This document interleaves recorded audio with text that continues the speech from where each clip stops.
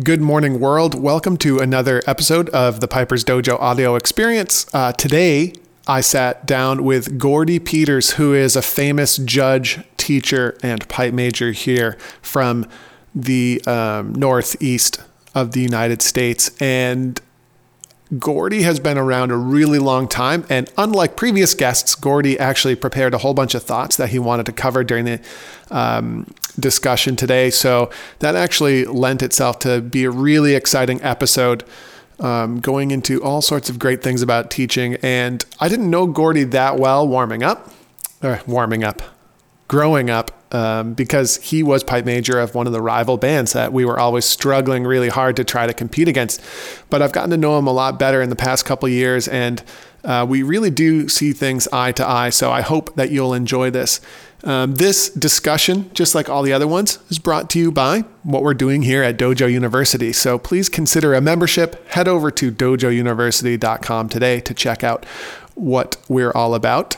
And I hope that you enjoy this interview. We'll see you again soon. But in the meantime, buckle in, sit back, relax, and enjoy this long-form discussion with pipe major Gordy Peters. So, hey, Gordy. I'm going to do I'll do a little brief introduction of you before this so people will know a little bit about you. A little bit, not a lot. But you've been playing for a long time around the scene, and unlike some of my previous guests, you have actually prepared some thoughts. Yes. Which is amazing. Yeah. So fire away. How far we've come. Well, it is amazing as I look back over these decades, many things that we now take for granted, just how far technology and playing the bagpipes and the bagpipes themselves have come. So one of the things that has happened over time, ultra precise machining. So I look at bagpipe makers now churning out their clones. The bagpipes are just so well made today. And so that has led to, back when I started, bands were playing with mismatched chanters. Imagine that? Yes. And different reeds, and it was kind of a crazy catch-all thing. So now we have these very precisely made chanters, and it's just amazing the sound that's being achieved, along with reeds, consistency of reeds. Yeah, I think that's a big thing, isn't it? I mean, I haven't been doing it for 52 years. But I remember the first time my dad went to get reeds, it was from a fairly local guy in the Syracuse area. I don't think I don't know who it was, but he had this weird spread of reeds that were all very clearly handmade. And it was very difficult to find a good one. Now it's you order 16 and, they'll all be playable, which is weird. Right? Yeah. Because they didn't all used to be playable. Yeah. And then they'll all be playable, and probably you could make 12 out of the 16 sound pretty good. It might not be perfect. There's still a bunch of reeds we cast aside, but I think that's huge, and people nowadays don't understand what it used to be like. I remember some years back getting a couple dozen reeds from an unnamed maker in Scotland and sending them back and getting an earful, but they were awful. Yeah. They were so inconsistent, awful. That you're spending, at that time, it was still a good piece of change. Now reeds are very expensive, but instead of buying a lot of reeds, hoping to get, one or two, really good ones, the level of consistency is there. It's I know. Much better. So, chanter reeds have gotten better, and one of the key developments in technology, I think, is the synthetic drone reed. Now, purists are still playing cane, sheepskin bags. For people who are more, I'll say, more occasional, recreational pipers, being able to pick up your pipes and have them go. When I was a kid, it was always a struggle getting your cane reeds to go. And a lot of it had to do with the moisture control and in stability, something that we've made huge strides in over the years. Mm-hmm. When I take a look at like reed storage, being able to ensure that reeds have sufficient moisture in them, haven't dried out, you know, will go huge. Well, so, that's pretty recent, like the cigar humidor channer cap things, but that's been pretty awesome. We've been experimenting with that, and that's pretty awesome. So some years back, I had actually gone to a pipe shop and gotten it's a little vial that you put water in, mm-hmm. and I was controlling how much moisture was coming out of the vial in a reed storage box by like taping the holes on the thing. It was kind of crude, but it worked. And now the technology has just gone forward tremendously. Now you just get the digital. It lets you know like what humidity your reed's at. Yeah, it's pretty cool. That's way cool. And like I think it's important to understand. It's kind of like it's kind of like with your iPhone, a supercomputer in your pocket all the time. It's like people take for granted that you used to have to like know how to calculate the change from something that was $2.57. Like you used to be expected to know 43 cents was going to come back, but that's not really the case anymore. Everything's like just computerized and automatic, and you don't even think about it. But bagpipes did not used to be automatic. Clearly. And talking about synthetic drone reeds, Mark Wygant was a real innovator, came out. I still have my Wygants. I still got my Wygants. So for some time after Wygant came out with his reeds, then were Easy Drones, and, it was just Easy Drone is basically a perfected Wygant. That's basically yes. Like the design is like. Do you think it? I mean, I don't necessarily mean it negatively, but was it kind of copied by Easy Drone, and then they took it to mass market, or what's the scoop there? I'm not sure I can answer that. The attorneys may be listening, but, right? Yeah, but I know Mark really took it on the chin after everybody jumped on, the whole synthetic reed thing. Well, for some time, I was buying a set of everything that came out to test them. Right. I have a very large reed museum, and the innovation is still occurring. Okay, and to me this is a huge benefit to the wider population of pipers out there. For sure, there's no doubt about it. I mean, the conundrum still exists, right? Like that none of the synthetic materials so far are like actually designed to handle moisture, right? So far. There's a couple interesting things happening, like the absorbent Easy Drone and whatever, but like that's always going to be a problem. But it's like you said, right? For the beginner or the hobbyist to pick up your pipes and for them to work is more valuable than figuring out what needs to happen once they start to get wet, right? Like that's something you can worry about in 35 minutes. So in the same way, the development of technology as relates to pipe bags, huge. Mm-hmm. So I remember days gone by of spending an inordinate amount of time seasoning cowhide bags. They dry out. So between the pure synthetic bags, when the Canmore Gore-Tex bags came out,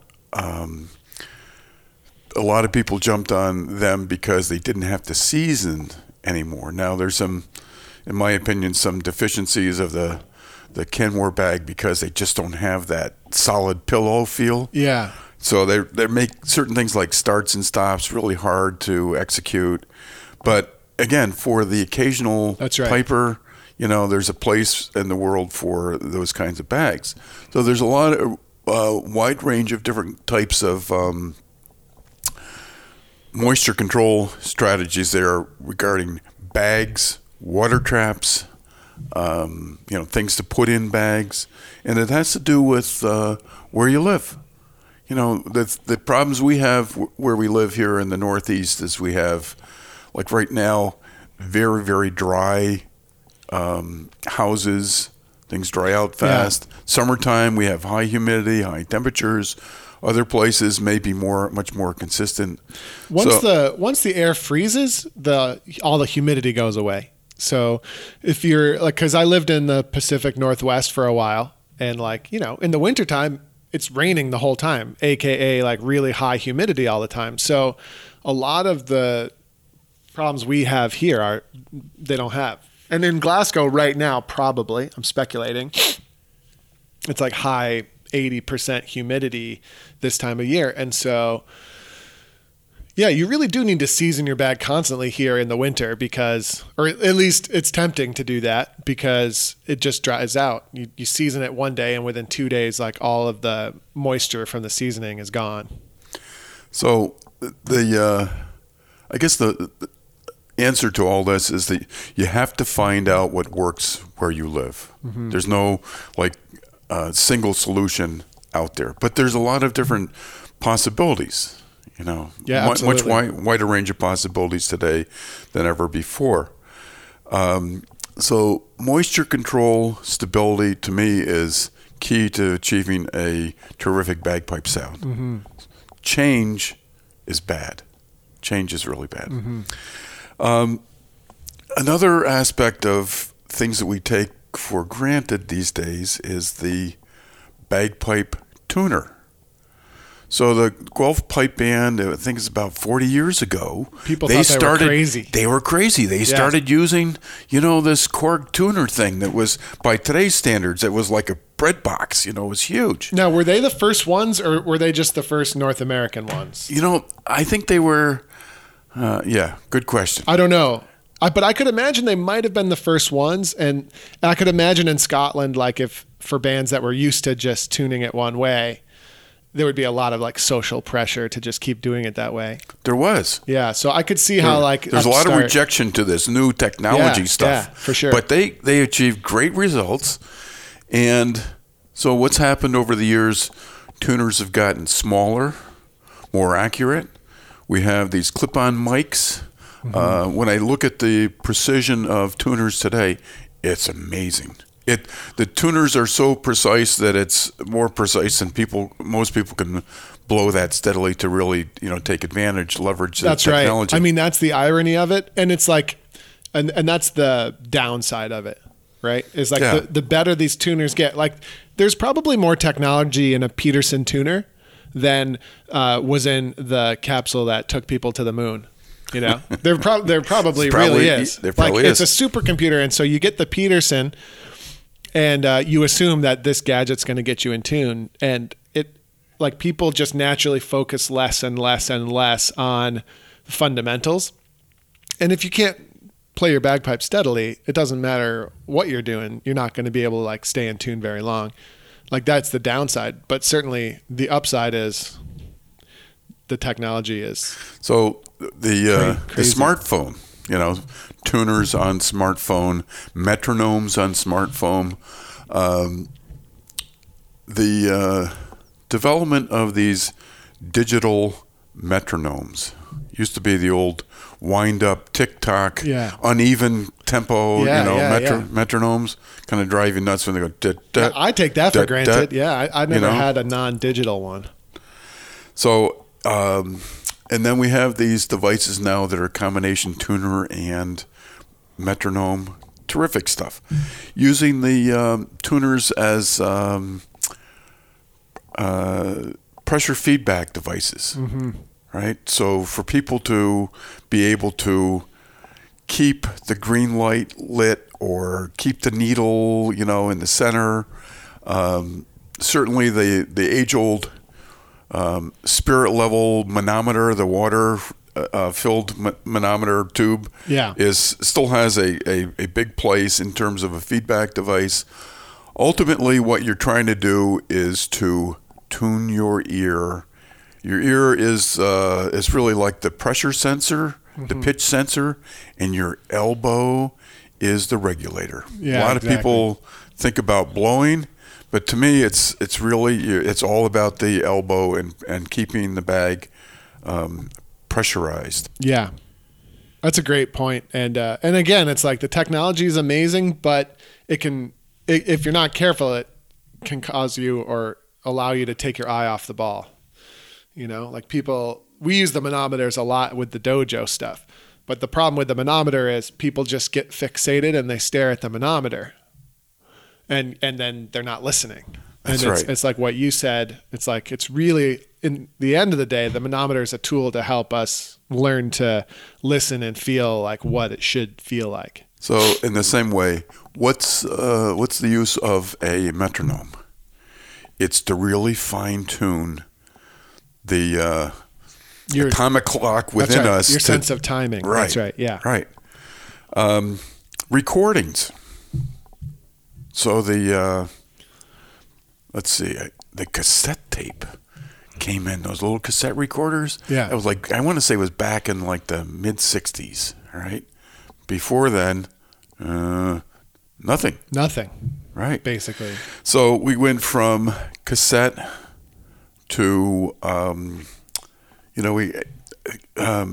digital recording has been around now for a while, MP3s, right?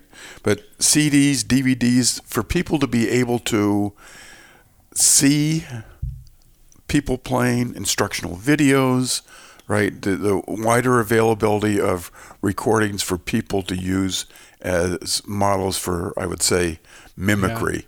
Huge. It's fascinating, isn't it? I mean, it's wreaked so much havoc on the bagpipe world because, I mean, if you think about it, let's say bagpipe competitions have been going on now for over 200 years.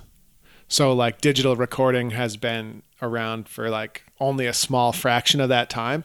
And yeah, people are like freaked out about it and it's really changed things. And like, to me, things that seem totally absurd, like you're not really supposed to record the Northern Meeting, you know, like to me that seems absurd. But as far as the Northern Meeting is concerned, well, they'd never recorded it for the first 185 years or what. I don't know the exact numbers, but yeah, what do you do with that? It's certainly changed the landscape of piping fast. So with the good, you got to be vigilant to ensure that you can discern between the good and the bad. Yeah. Because in the world of YouTube videos, there are some not so good things out there. Oh my God, yeah. It was interesting, like, because I came up in the 90s. So yeah, I had all the cassettes, but you didn't make it on a cassette that people purchased unless you were one of the world's best in the 90s. And then now, like, now I can, anybody can make a recording and sell it on iTunes now. That's right. So I'm dating myself in the world of when I was a kid. It was LPs, 33 1/3 LPs. Yeah, we did the and Glasgow. There was like maybe every couple of years there was a recording that came out. Right. Yeah. Few and far between. It cost a lot to put out a recording. Yeah. At that time. And Invergordon Distillery. Glasgow Police. Yep. Shots and Dykehead. Shots and Dykehead, yeah. Yep. So, along with this digital world that we live in, there's Skype. And that's huge development for teaching, as you well know, for people who live in hinterlands to be able to get instruction. So, when I started out, an older brother, Jim. I've heard he's like a great piper. He's a really good piper. So he was my first teacher, and he was mistaught initially in terms of how to finger the scale. He went up to the Gaelic College, Nova Scotia, which at the time was the only piping school in North America. Yeah. And he had instruction from Seamus McNeil and Tommy Pearson from the College of Piping. Yeah. Those guys, if you look closely, those two guys played such a huge role in like American piping. Yeah. Jim had to unlearn and relearn. Learning on its own is hard enough, but he had to unlearn and relearn. Yeah. Taught me. And then Don Lindsay's dad, Jimmy, started up the Invermark School east of here, and that's what I did summers. But otherwise, I'd have to go down to New Jersey for lessons because there is nobody around here. So getting back to this world of Skype that we live in, oh my goodness, what a huge opportunity for people to get really good instruction. And part of that, point is that we've had good instruction over the years. We have good teachers now, a lot of good teachers. And that makes for better and better pipers because good instruction is available locally and through Skype. Definitely a huge technological advancement, right? So at some point I'm going to segue into some of my pet themes about things I've learned about teaching and playing well and so on. Yes. But going along with what we're talking about, the availability of recordings and Skype, I am a huge fan of or supporter of the idea of mimicry, that you have to immerse yourself in the music. Now, when I learned at the Infomark School, there wasn't a lot of what I would call instruction. It was more, my main teacher at the time was John McFadgen, and it was play it like this.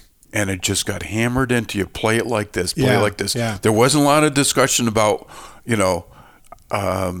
make your doubling sound like this and timing relative to the beat. It was just play it like this, play it like this. Yeah. So the master to apprentice style of learning. Exactly. Yeah. So another thing that I've appreciated the development of, or the advancements in being able to score music. Oh, like music notation. Yeah. Music notation. So many of oh boy, you probably have a collection too. I think my collection of bagpipe books is close to 200 now. Yeah. I'm sure you have more than me, but I have a lot. So the early books, you could tell they were really scrimping on printing costs, because you might have a line of staff music where there would be 5 or 6 bars or measures, and then another line there was like 4, and it was like all over the place, no alignment of bar lines.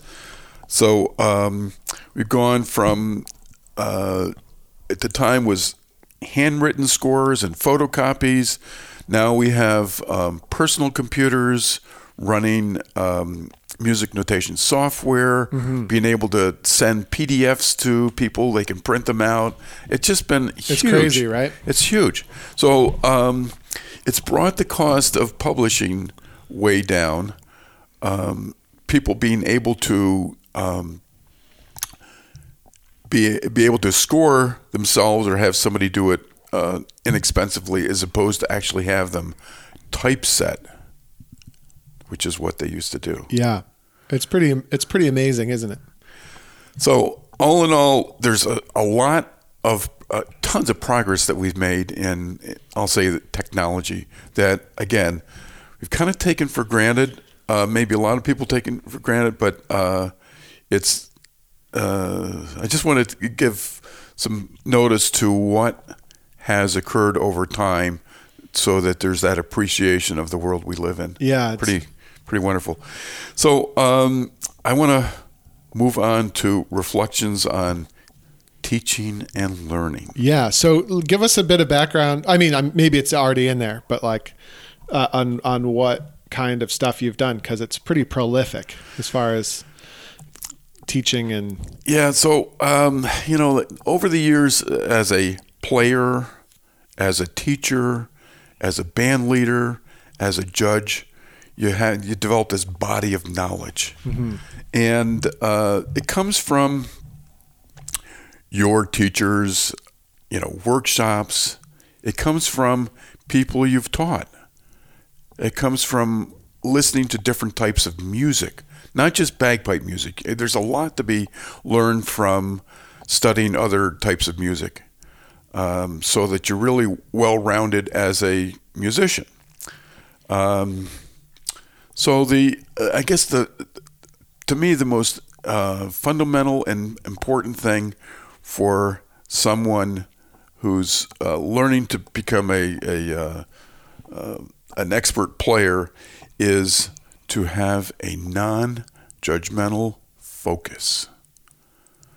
The worst thing, I guess the epitome of horror is performance anxiety, because the inner voice speaking to you with doubt about this and that, etc. So probably the most influential thing that I ran into some time ago with respect to non-judgmental focus was The Inner Game of Music by Timothy Galway. I think I first had read Inner Game of Tennis, and then he came out with Inner Game of Music. Yeah. But it really it opened my eyes tremendously about how important it was to have this simple awareness, non-judgmental, right? Objective awareness. So the idea of, like, when you're practicing to listen, to observe what's happening, compare what you were doing relative to your model of what it should sound like, and there's really like this feedback loop. You try it again, you try it again, you try it again, but non-judgmental. That's right. And I think comparing it to something outside of yourself is objectively, I think, is one of the key things. It's like, so for me, I'll always be observing what I'm doing relative to, like, I don't know, how I pictured Jack Lee or somebody I, really love as a player. Like, what would it sound like if they were playing this right now? And how is what I'm doing the same and different? It's like, oh, my drones are clearly not the same as, if I were picturing Jack Lee doing it. And you're right. And I think what you mean by non-judgmental focus is that you're not making a value judgment on yourself.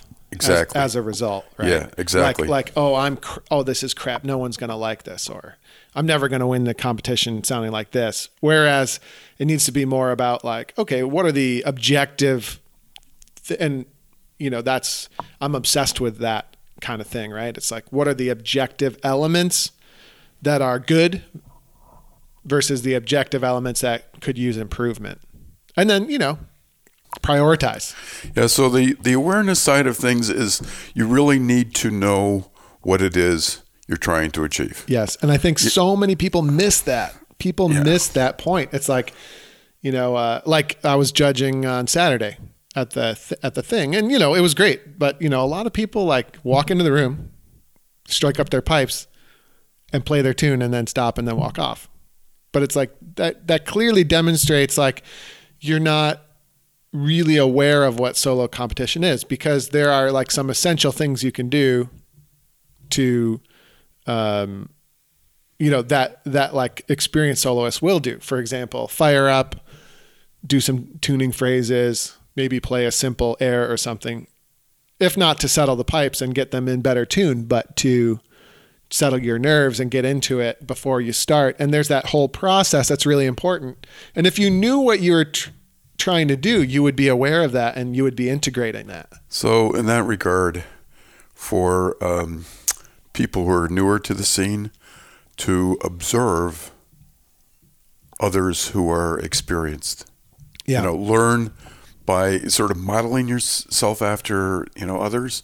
So you mentioned about, thinking, how would Jack Lee play this? Yeah. How would Jack Lee tune up? That's right. That's exactly right. I remember because I spent time, Jack was never, like, officially my teacher.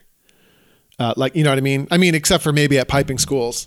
But, I actually lived with Jack for a couple of summers when I started playing with SFU. And I remember, but he would teach you things, obviously.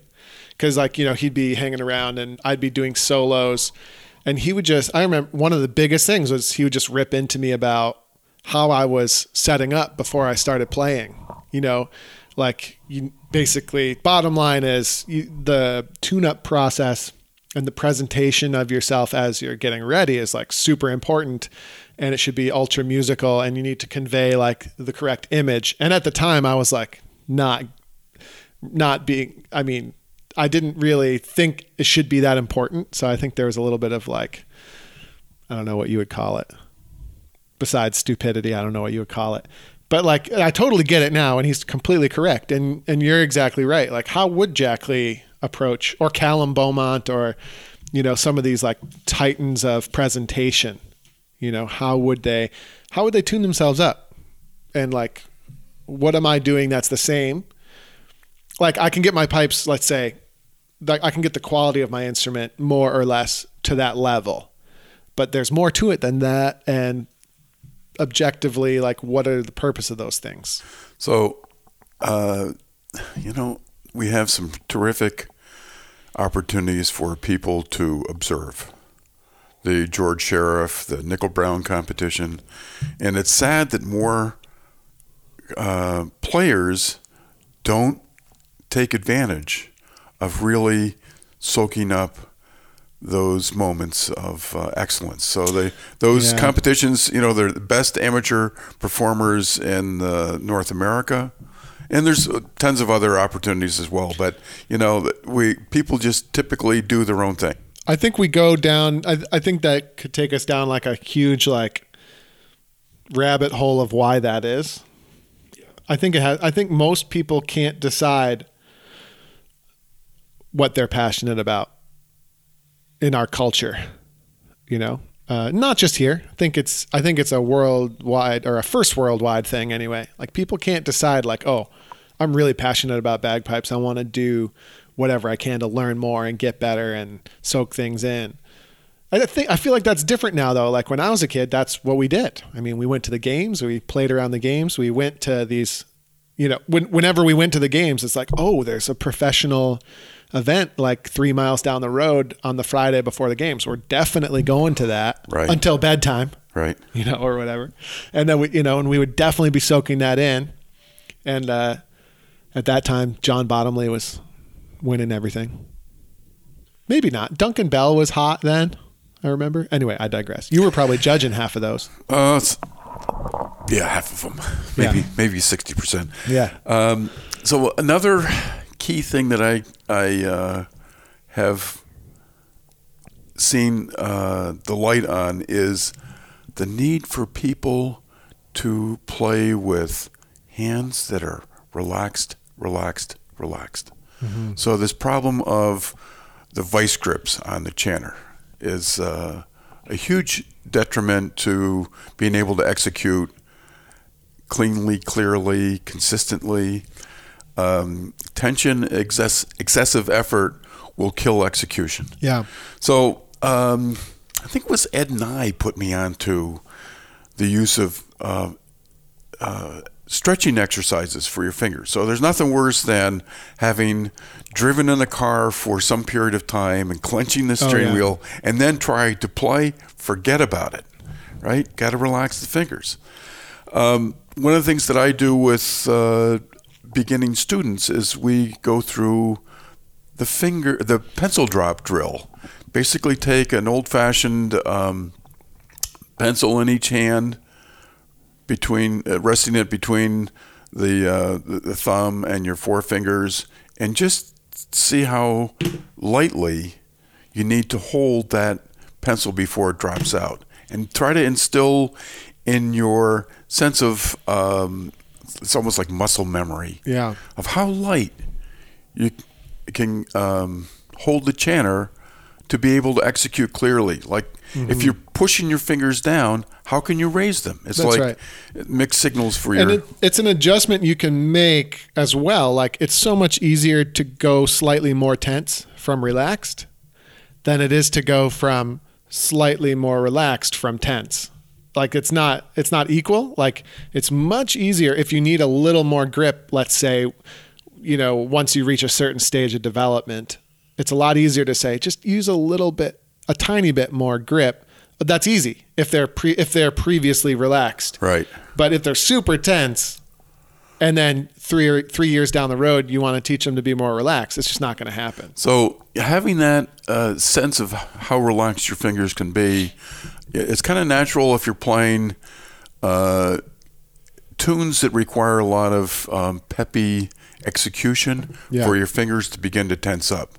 So the magic words of let go, being able to see what's going on and just on the fly relax your fingers. Have you heard about the taping the high A trick? Yeah. Because like that, I mean, that sounds weird. Certainly, if you have a tune with lots of high A's in it. But like the lead, my myth in my head is that comes from Mike Cusack, something that he did. But I'm sure he got the idea from someone else. But if you just tape over the high A, you don't need your thumbs. And then a great exercise is to play with no thumbs. That no thumbs, especially the bottom hand. Now, once upon a time, one of my students broke a synthetic chanter. He was so strong, snapped it because of that. You know, the between the D throw just broke the chanter. Just broke the chanter. That was supreme moment of wow. Yeah. So if you're a real piper, you've broken a Blackwood chanter at some point in your career too. Have you ever? You've done it. Yeah. I've done it on more than one occasion. I remember one time we were shooting a Dojo U promo video with Matt MacArthur, who's a really good piping friend. I'm sure you've judged him a few times. But it was like 20 below zero, but like that was the day we had to like shoot shots, so we were out there.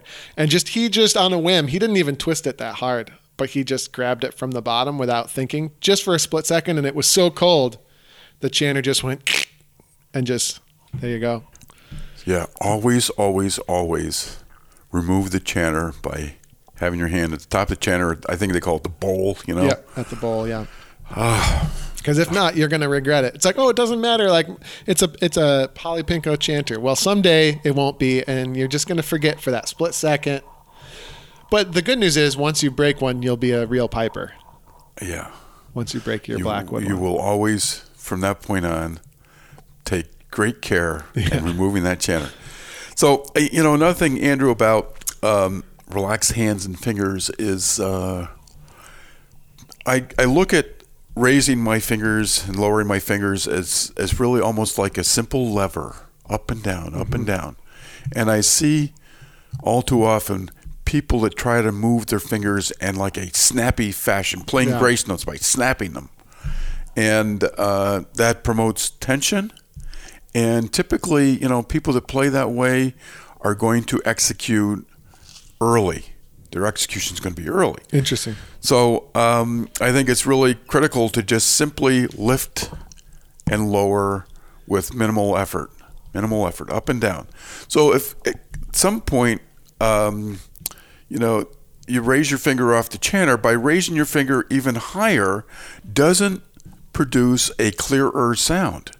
It's the same sound. Right. So it's a real impediment for people who over-execute to then be able to play things at speed, and especially tunes that require, faster tempos, strathspeys, and so on. So I look at, being very economical of finger movement. Mm-hmm. Try to get away with moving your fingers the least amount. Yeah, there's a few exceptions, but generally speaking, the best players have low finger height as they're executing. Yeah. Now, I know one of the things that I got from Bob Worrell was the idea of sometimes you need to elevate your fingers to ensure that you're playing short notes long enough and not super clipping them. Or that you're not going to miss a grace note. Like once you get to a certain point, like ensuring you elevate them enough is a key. Cam Drummond, it comes to mind that way. Like he is so great about never missing anything, but you could tell like he's actually, maybe not, but I mean, in my head, I'm thinking he's thinking that he needs to get enough finger height on the grace notes just to make sure you never miss anything. Yes. Yeah. So that's, about making sure that you have clear execution. Yeah. And pinched grace notes are too short. That can be a problem if you're barely raising the finger. It's easy to make it ultra short if the finger doesn't come up. So another thing about finger movement is some people look at the the diagrams that you'll find here and there about how do you form different notes of the chanter, and there's a profile of the chanter, and it shows, these solid circles for which holes are covered, and then which are not.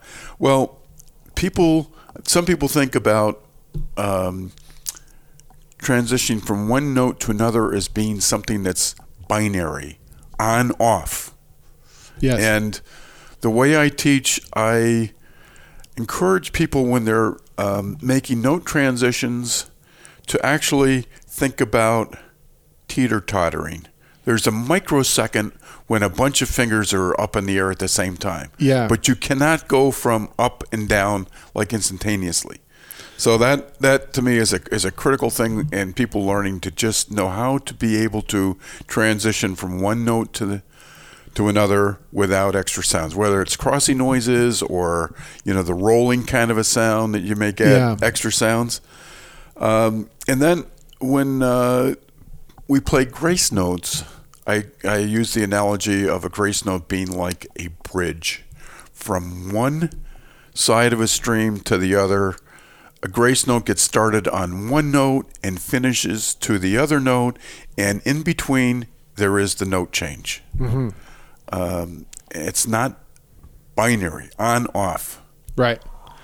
So it's the grace note happens on top of the note change. Yes, happens on top of the note change. As opposed to like, okay, we're going from E to F with a G grace note. So now we want to lift this finger, and then, or no, we want to lift both of these fingers. I don't even think this way, but we lift both of these fingers and then we put this one back down.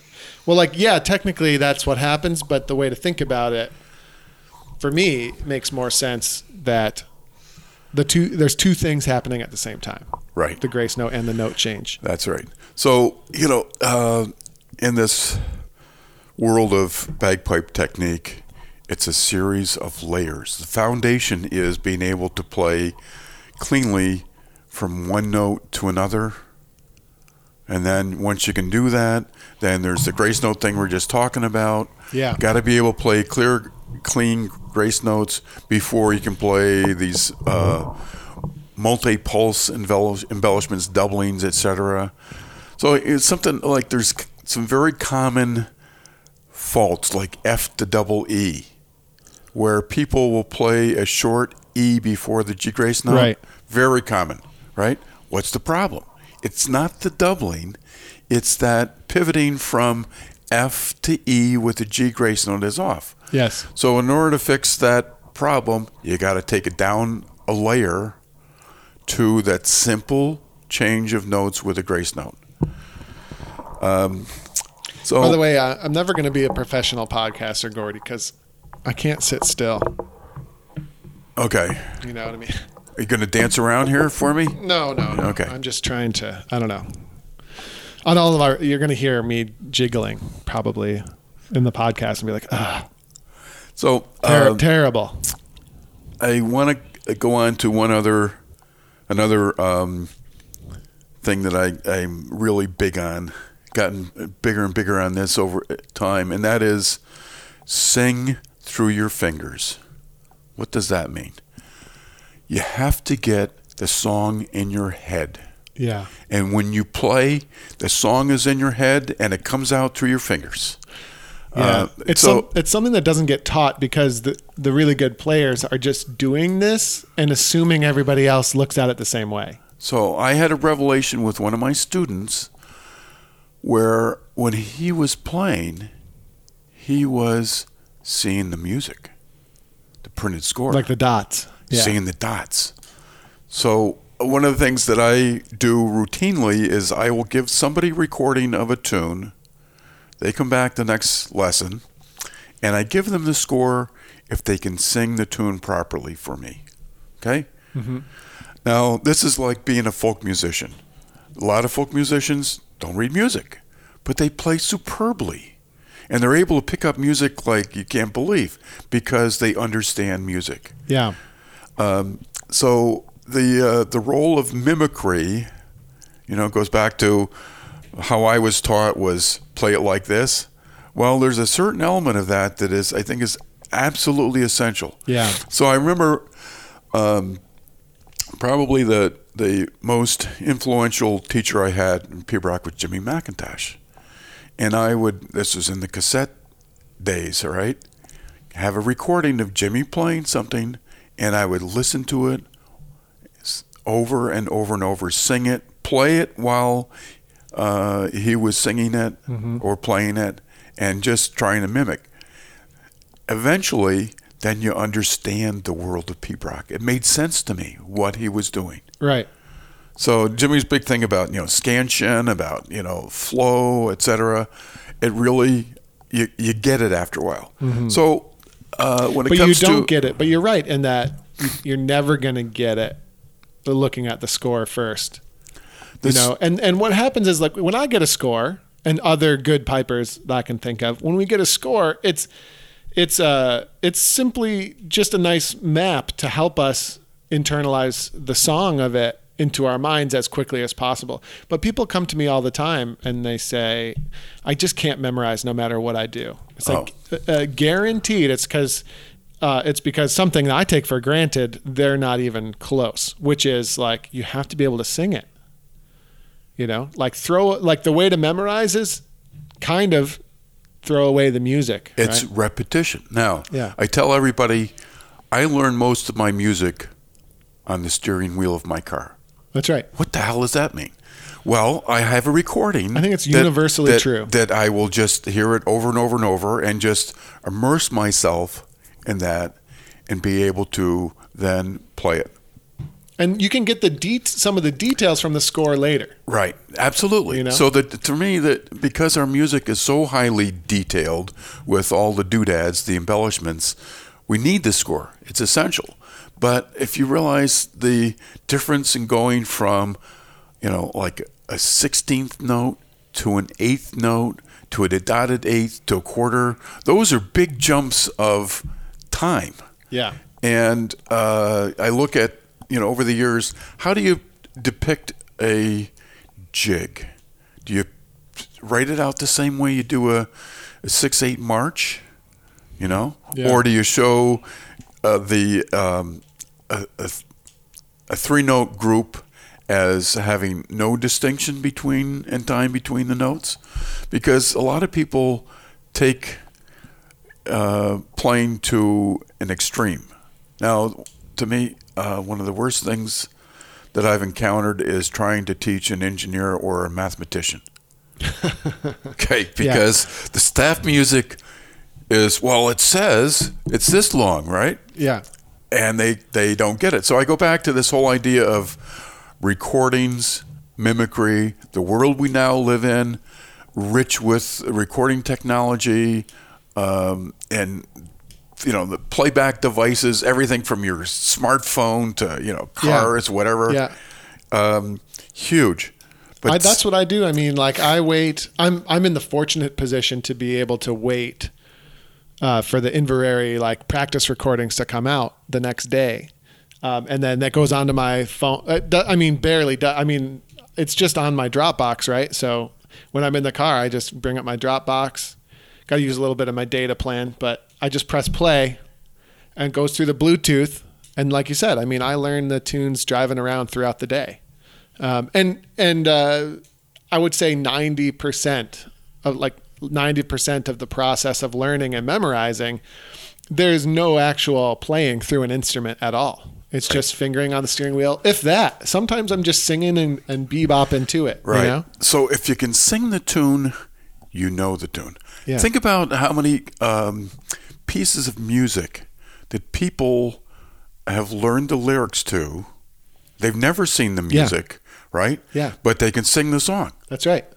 Well, bagpiping is like how many people have seen the music to Star Spangled Banner? Let's how many Americans? The birthday song. Now that's a real simple one. Happy birthday, but that's not a simple melody, right? Like that would take a piping student 3 weeks to even come close to memorizing, and it would have a bunch of crossing noises. So the memorization comes with repetition, hearing the song enough times that you just get to know it. Now, I'm a rainbow man. I like my highlighters. When I get a piece of staff music, I pick out the unique phrases so that I just know how the tune is constructed. Yeah. Makes it a lot easier to kind of, that's a roadmap. But what's important is that's step 407 Yes. for you. Yes. That's the thing Yes. people don't understand. Yes. People are getting the highlighters out before they even have they don't even know what the underlying rhythm of they see 2/4 march written on top of the page, but to me that means 1 and 2, and I'm already feeling the groove, like just kind of looking, just kind of knowing it's a 2/4 march, but then let me hear it. Sometimes I use the music because I'm a very good sight reader. So I use the music, play the tune. Now I've heard the tune, so then I can start singing it. So, so it's a great tool that can be used, but yeah, it's all about singing. So in summary, sing through your fingers. It's really, Yes. you got to have the song going through your head. And there's if there's one thing all great bagpipers have in common is that that's what they're doing. Yep. Absolutely. And there are no great pipers who don't sing first. There aren't any. They don't exist. Absolutely. So sing away, everybody. Now, music is what? It's a fusion of melody, harmony, rhythm. And our music is, light music is highly rhythmic, tremendously rhythmic. And it's principally because of this intricate system of embellishments, unlike anything else I've encountered in the music world. Yes. And why is that? Well, we have an instrument that it's only on. That's right. On or off, right? It's when we start, there's sound coming in from beginning to end. Other instruments, rests. Okay?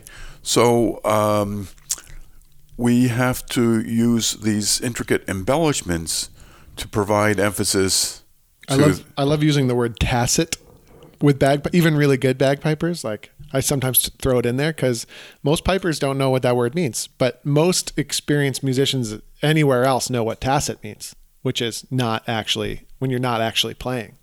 It's like the absence of playing. But pipers, we don't have that. We don't have that. We don't have ones and zeros. We just have one. We got one. And so we rely on this system of embellishments to give us the emphasis in the music. And I would say pointing to. That's right. The illusion of making something louder by making it longer, emphasis, okay?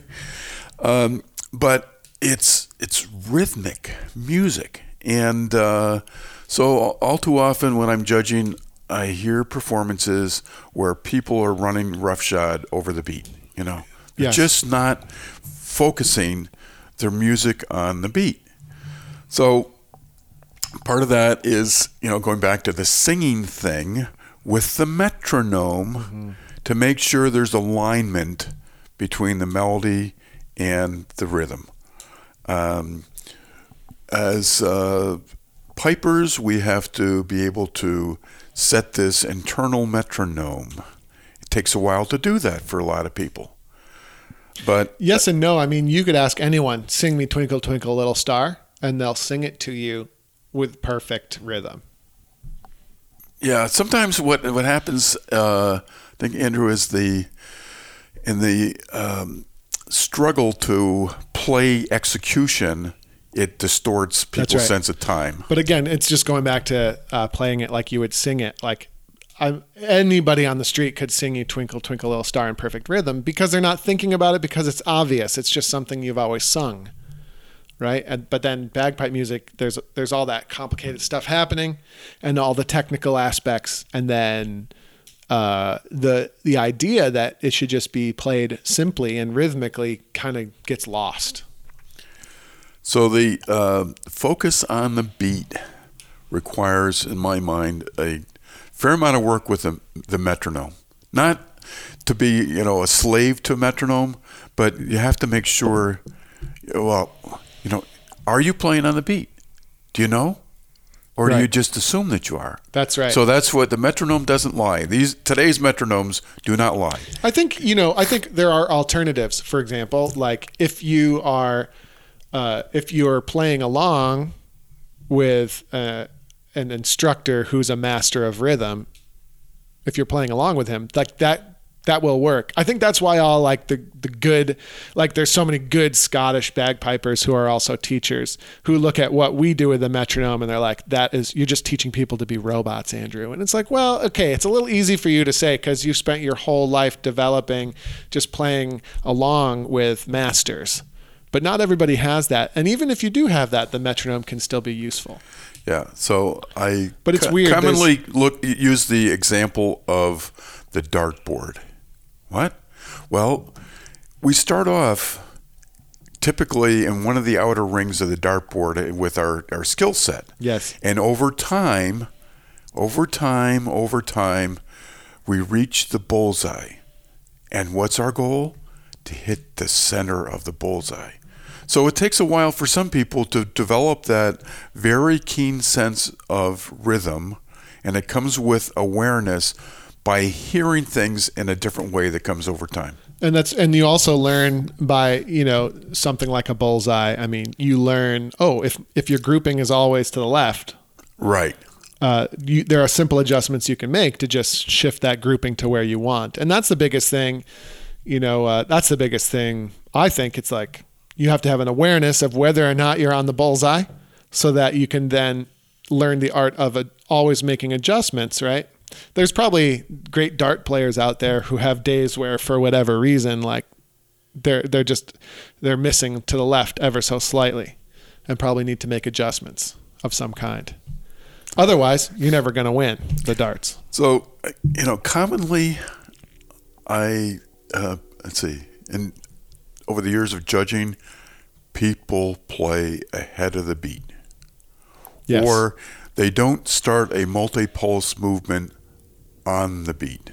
Okay, so things like you hear "Amazing Grace," D slurs. It's the strike part that people want to put on the beat. Yeah. No. That's right. So that's your point about that awareness of what you're doing. If there's a consistent kind of fault, you make the adjustments. Yep. It's different, right? Like I remember listening to Cam Webster when he was young. You know Cam? Yes. And right now, he's just such a great player. I remember listening to him when he was young, and he was like missing technique all over the place. But what Cam has always done so well is been able to like he's understood like, oh, I'm just trying to play this song that's in my head that I know really well. I'm just playing on the pipes, no big deal. And then I'll do it on the fiddle and then whatever. So it's one thing for a player like that to play a D strike movement with the strike on the beat. Because it's the music's coming from like the right place. And obviously over time, like those little imperfections go away. It's like when my daughter says, what does she say? She said, certain English phrases that are obvious to us, like she doesn't quite have it right because she's 3, but like what she's trying to say, and it's the right process. And then versus a piper that isn't getting the singing and music part of it. You watching the clock? I was just looking at the clock. Yeah, I have to be wheels up by 11 if I'm going to make it to the gym on time. Okay. But that should be fine. Should be fine. So also on the subject of embellishments, I teach students to play multi-pulse embellishments with the pulses the same length. All the same length. So a doubling, yes. There's this balance between the two pulses of a doubling, right? So that is a common fault. Big time. Not playing with the kind of distinction that's needed in having this balance between pulses. For me, the idea of power piping, of the right degree of openness or closeness of these multi-pulse movements to suit the music. So sometimes on the one extreme, you hear people playing doublings, embellishments too openly and mechanically. Right. And they detract tremendously from the melody. They're taking too much time, focus away from the melody. That's one extreme.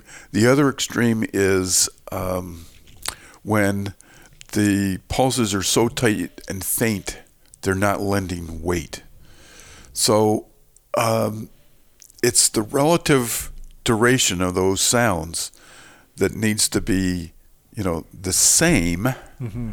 And depending upon what kind of tune you're playing and the tempo, they accordionize.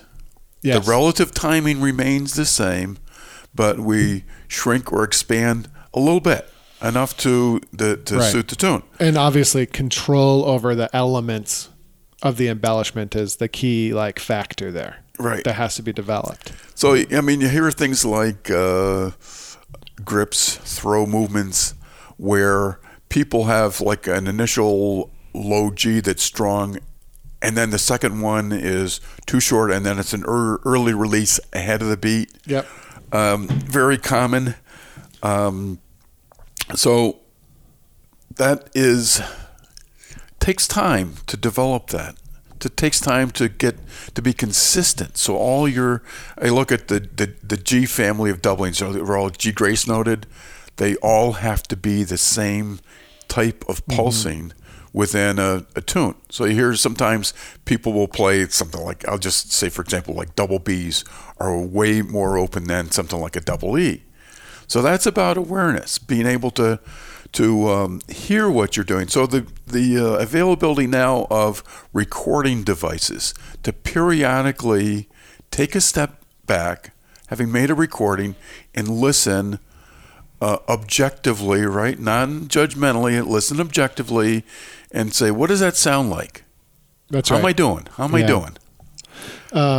I two thoughts there. Number one is whenever I'm preparing for something with my piping, I'm recording every day. It's so easy. I don't use this machine.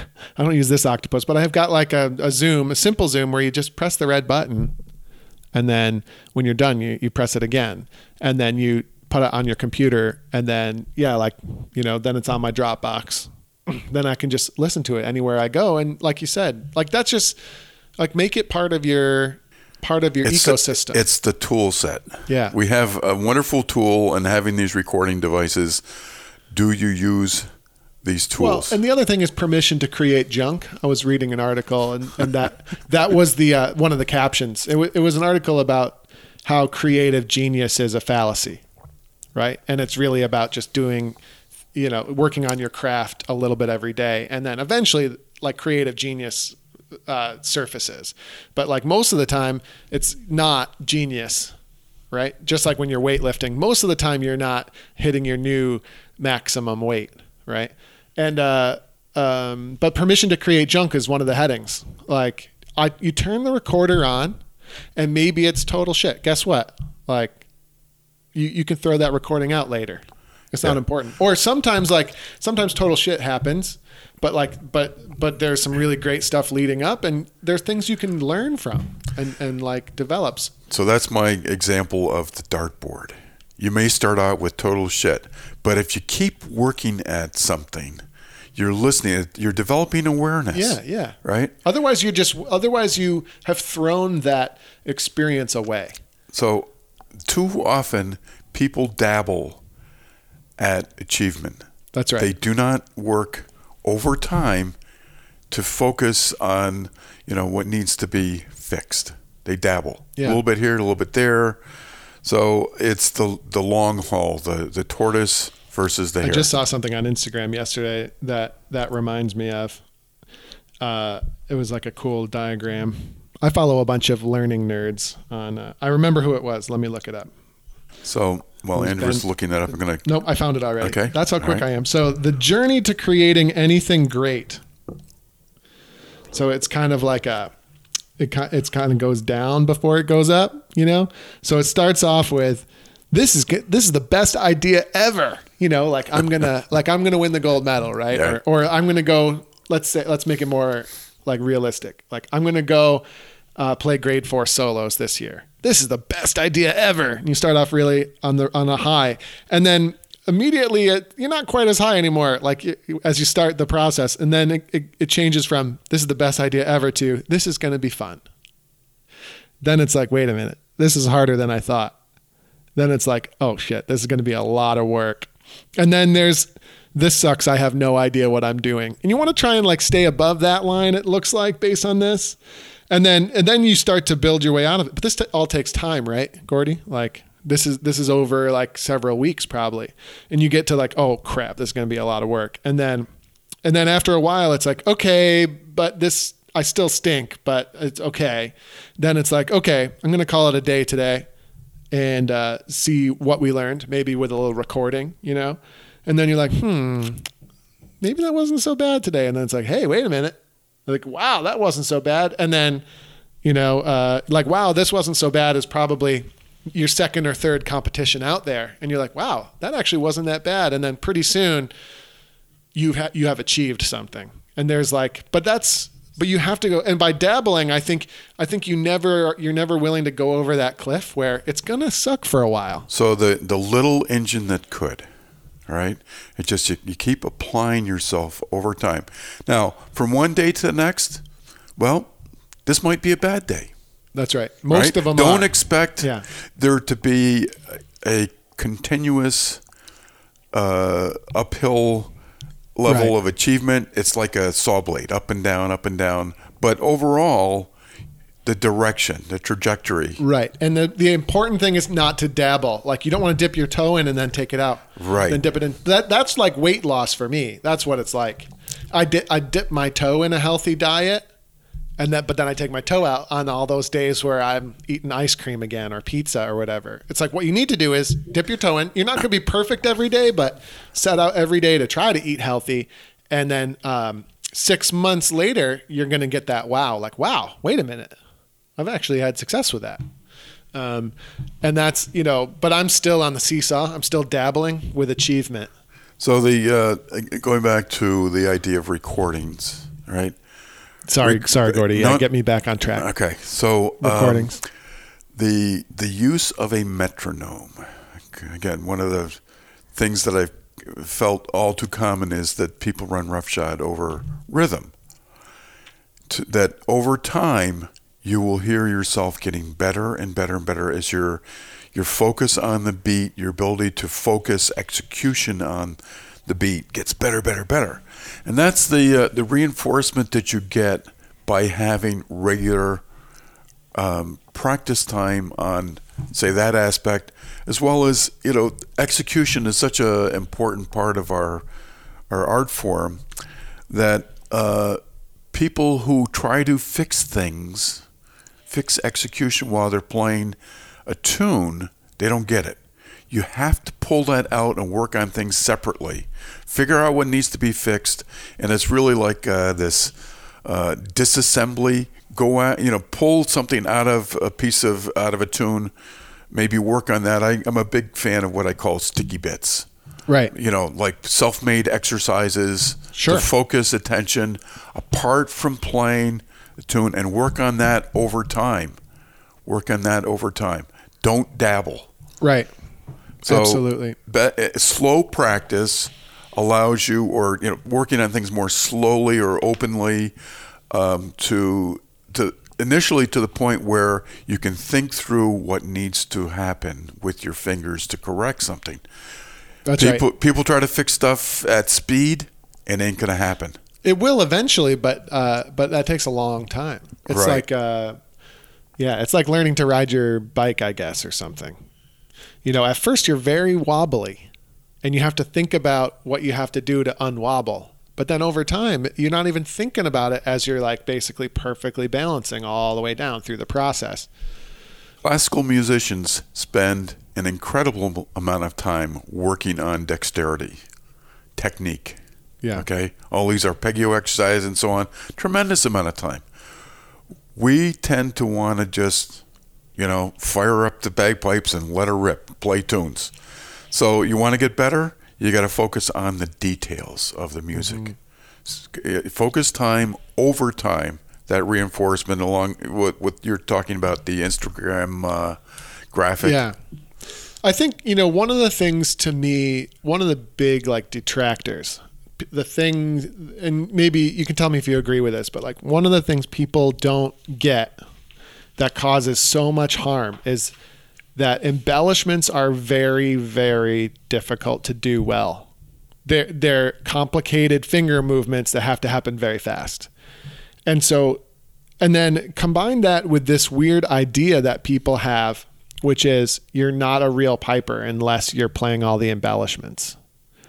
Like, to me, that's a really toxic idea because, most people, like you're saying, I mean, we're still talking about how to play quarter notes correctly with the metronome, but then also trying to play D throws and grips and Terlewiths and weird combinations while you're trying to do all the other stuff. It doesn't make any sense. Like, you have to, the biggest thing 80% of people could do today would be to start all of their development sessions without embellishments and get the baseline good, and then gradually add the embellishments back in, and going back and forth between that and understanding the relationship and doing a lot of development without the distraction of embellishments, like, is so important. But people won't do it because it's damaging to the ego somehow. So when I am leading a student as a ranked beginner, I have graduated series of pieces of music. I have decontented Shoals of Herring, like the first part, as far as the melody line, working on embellishments. Okay? Mm-hmm. I mean, that's kind of your point. It's like, want to have somebody be able to play embellishments cleanly, but then there's the focus work on getting the melody right. That's right. Getting the melody right. That is the most important thing. And if you're the good, doublings, the embellishments sit on top of it. It gives weight. But if you don't have the melody right, weight about what? So right, exactly. It's like, what are you embellishing? Right. It's like you're embellishing like a big pile of mud. It's not what you want. And like, here's what people don't understand. It's the same thing when I tell people you should do the 4 questions of bagpipe maintenance every time you get your pipes out of the case, right? And people think I'm crazy, but wait a minute. If your maintenance is good because it was good yesterday, that process is going to take you literally 26 seconds. And then you're good. And then your plane's not going to crash and burn. But it's the same with the tunes. It's like, play the tune with no embellishments first.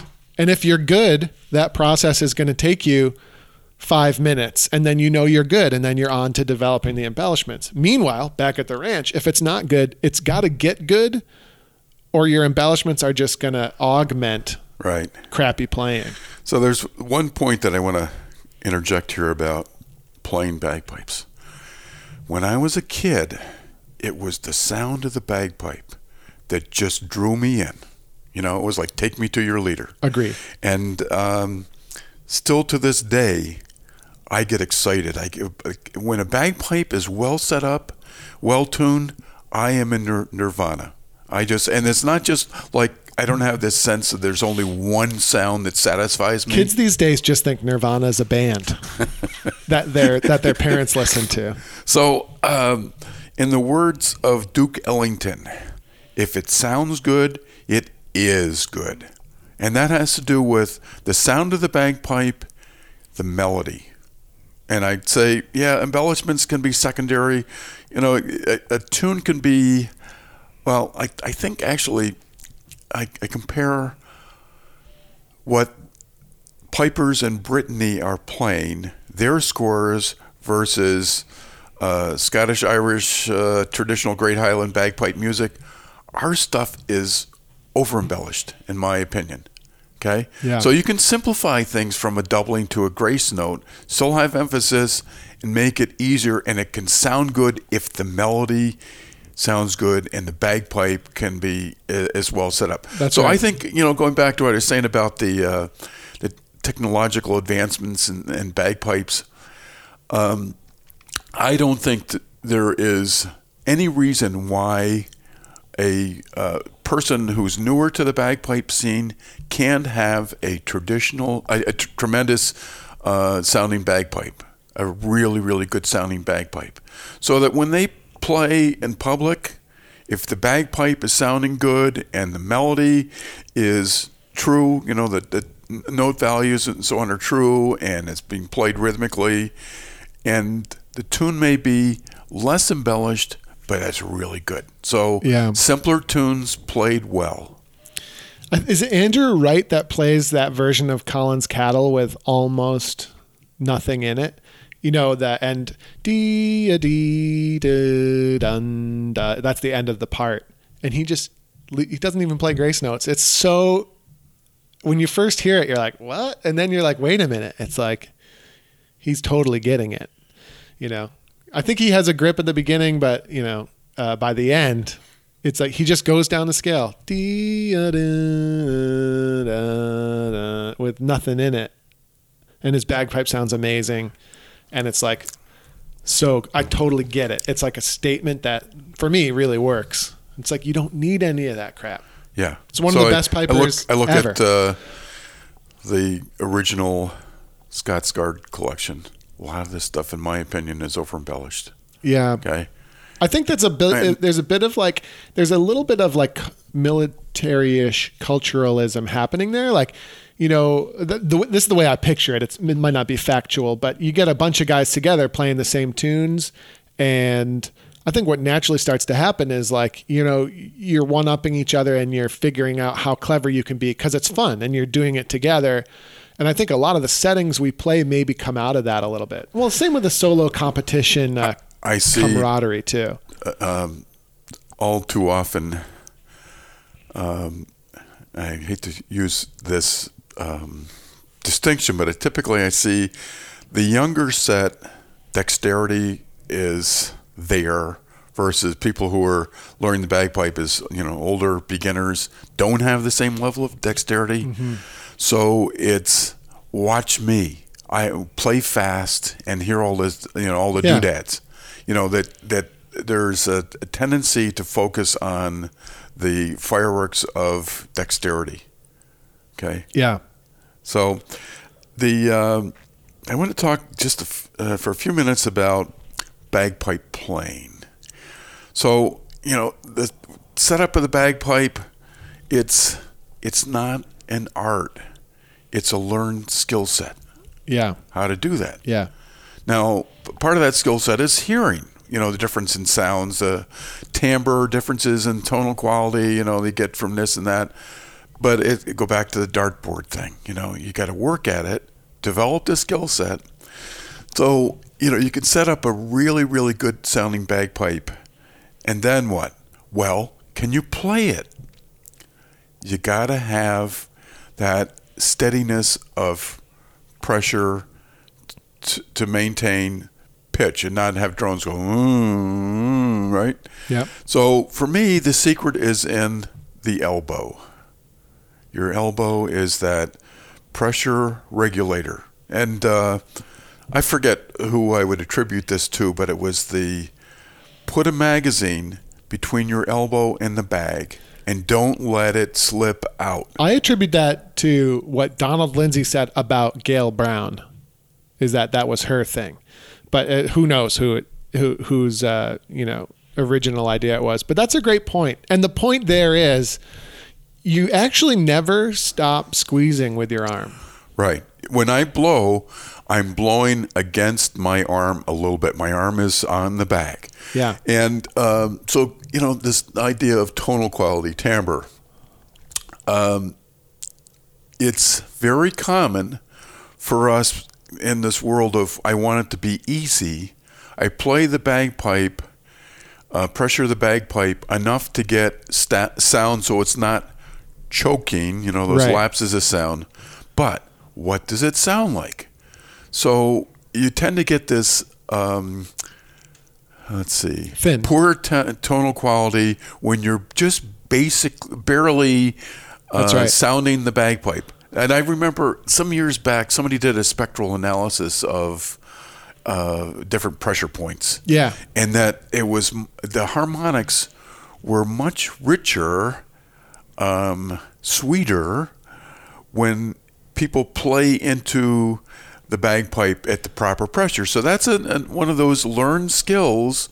Don't just, sound the bagpipe. Find the sweet spot, the pressure spot. And every bagpipe is different. It's not the minimum. It's not blow the minimum amount of air so your bagpipe doesn't cut out. It's blow the maximum amount of air to maximize the response without anything bad happening. That's what we teach, So you really, you really want to go on the upper end. And then people say, well, I can't blow on the upper end because it makes me because it's too hard. Well, it's like, then you need to address like an easier setup that allows you to reach that point. So somebody starting out, it's a learned skill to be able to control that airstream with your diaphragm and intercostal muscles, right? Yes. So you find people typically they want easy, and they will they breathe with their upper chest, right? Yeah. Instead of controlling the pressure stream by pushing the air out. So, but a lot of that has to do with letting go of the elbow all the time too. So as soon as you let go of the elbow, pressure drops. Now you need to gasp for air and try and get it in fast because you just lost a whole bunch of pressure. So it's all related. It's all related. I think, maintaining a higher pressure in the bag typically will, produce a steadier sound, or is one of those things that helps to promote a steadier sound, is having a higher pressure in the bagpipe. So the elbow is critical. The diaphragm is critical. It's something that you learn over time. People will get stronger, stamina, strength by doing what? Pushing yourself, by playing more. Don't just stop when it begins to hurt, or not hurt, but discomfort level. You got to push yourself. So it's like going to the gym. There you go. Yeah. It's something that develops over time, but play into the reed, get the best sound. Don't just, get sound, get the best sound. Can't agree more with that. So the art of teaching has come a long, long way. All these various things we were talking about, they're really food for thought for people to consider, and their approaches to their own playing. There's some element about play it like this. We talked about sing through your fingers, right? Make the music come through your fingers, which was the way that I was taught initially. But I think there are all these added tidbits that make the road a lot easier to negotiate. I think as you obtain this experience, you integrate good theory with what you're doing. So there it is. That's it. That's all I got to say. And that's all there is, really. We've covered everything. Everything, for sure. Cool. Well, thanks for doing this. You're most welcome. Thank you for the opportunity to unload. When I first asked you to do it, I was like, come on over to my office and we'll do it. And then it's like, why do I have amazing, extremely portable gear if I'm not going to go two people? So I just drove out. Makes a lot more sense. So thank you for the opportunity to see this incredible portable advanced technological setup. So it's got two more inputs if we wanted them. Right here, just like these two. And then these add-ons are two more channels. Wow. It's crazy, right? Yeah. Yeah. And it's going to sound pretty, you're going to be impressed at how it sounds too. By the time, I hope. But anyway, I'm going to press the stop button. Okay. That's it. Thanks, Gordy. All right.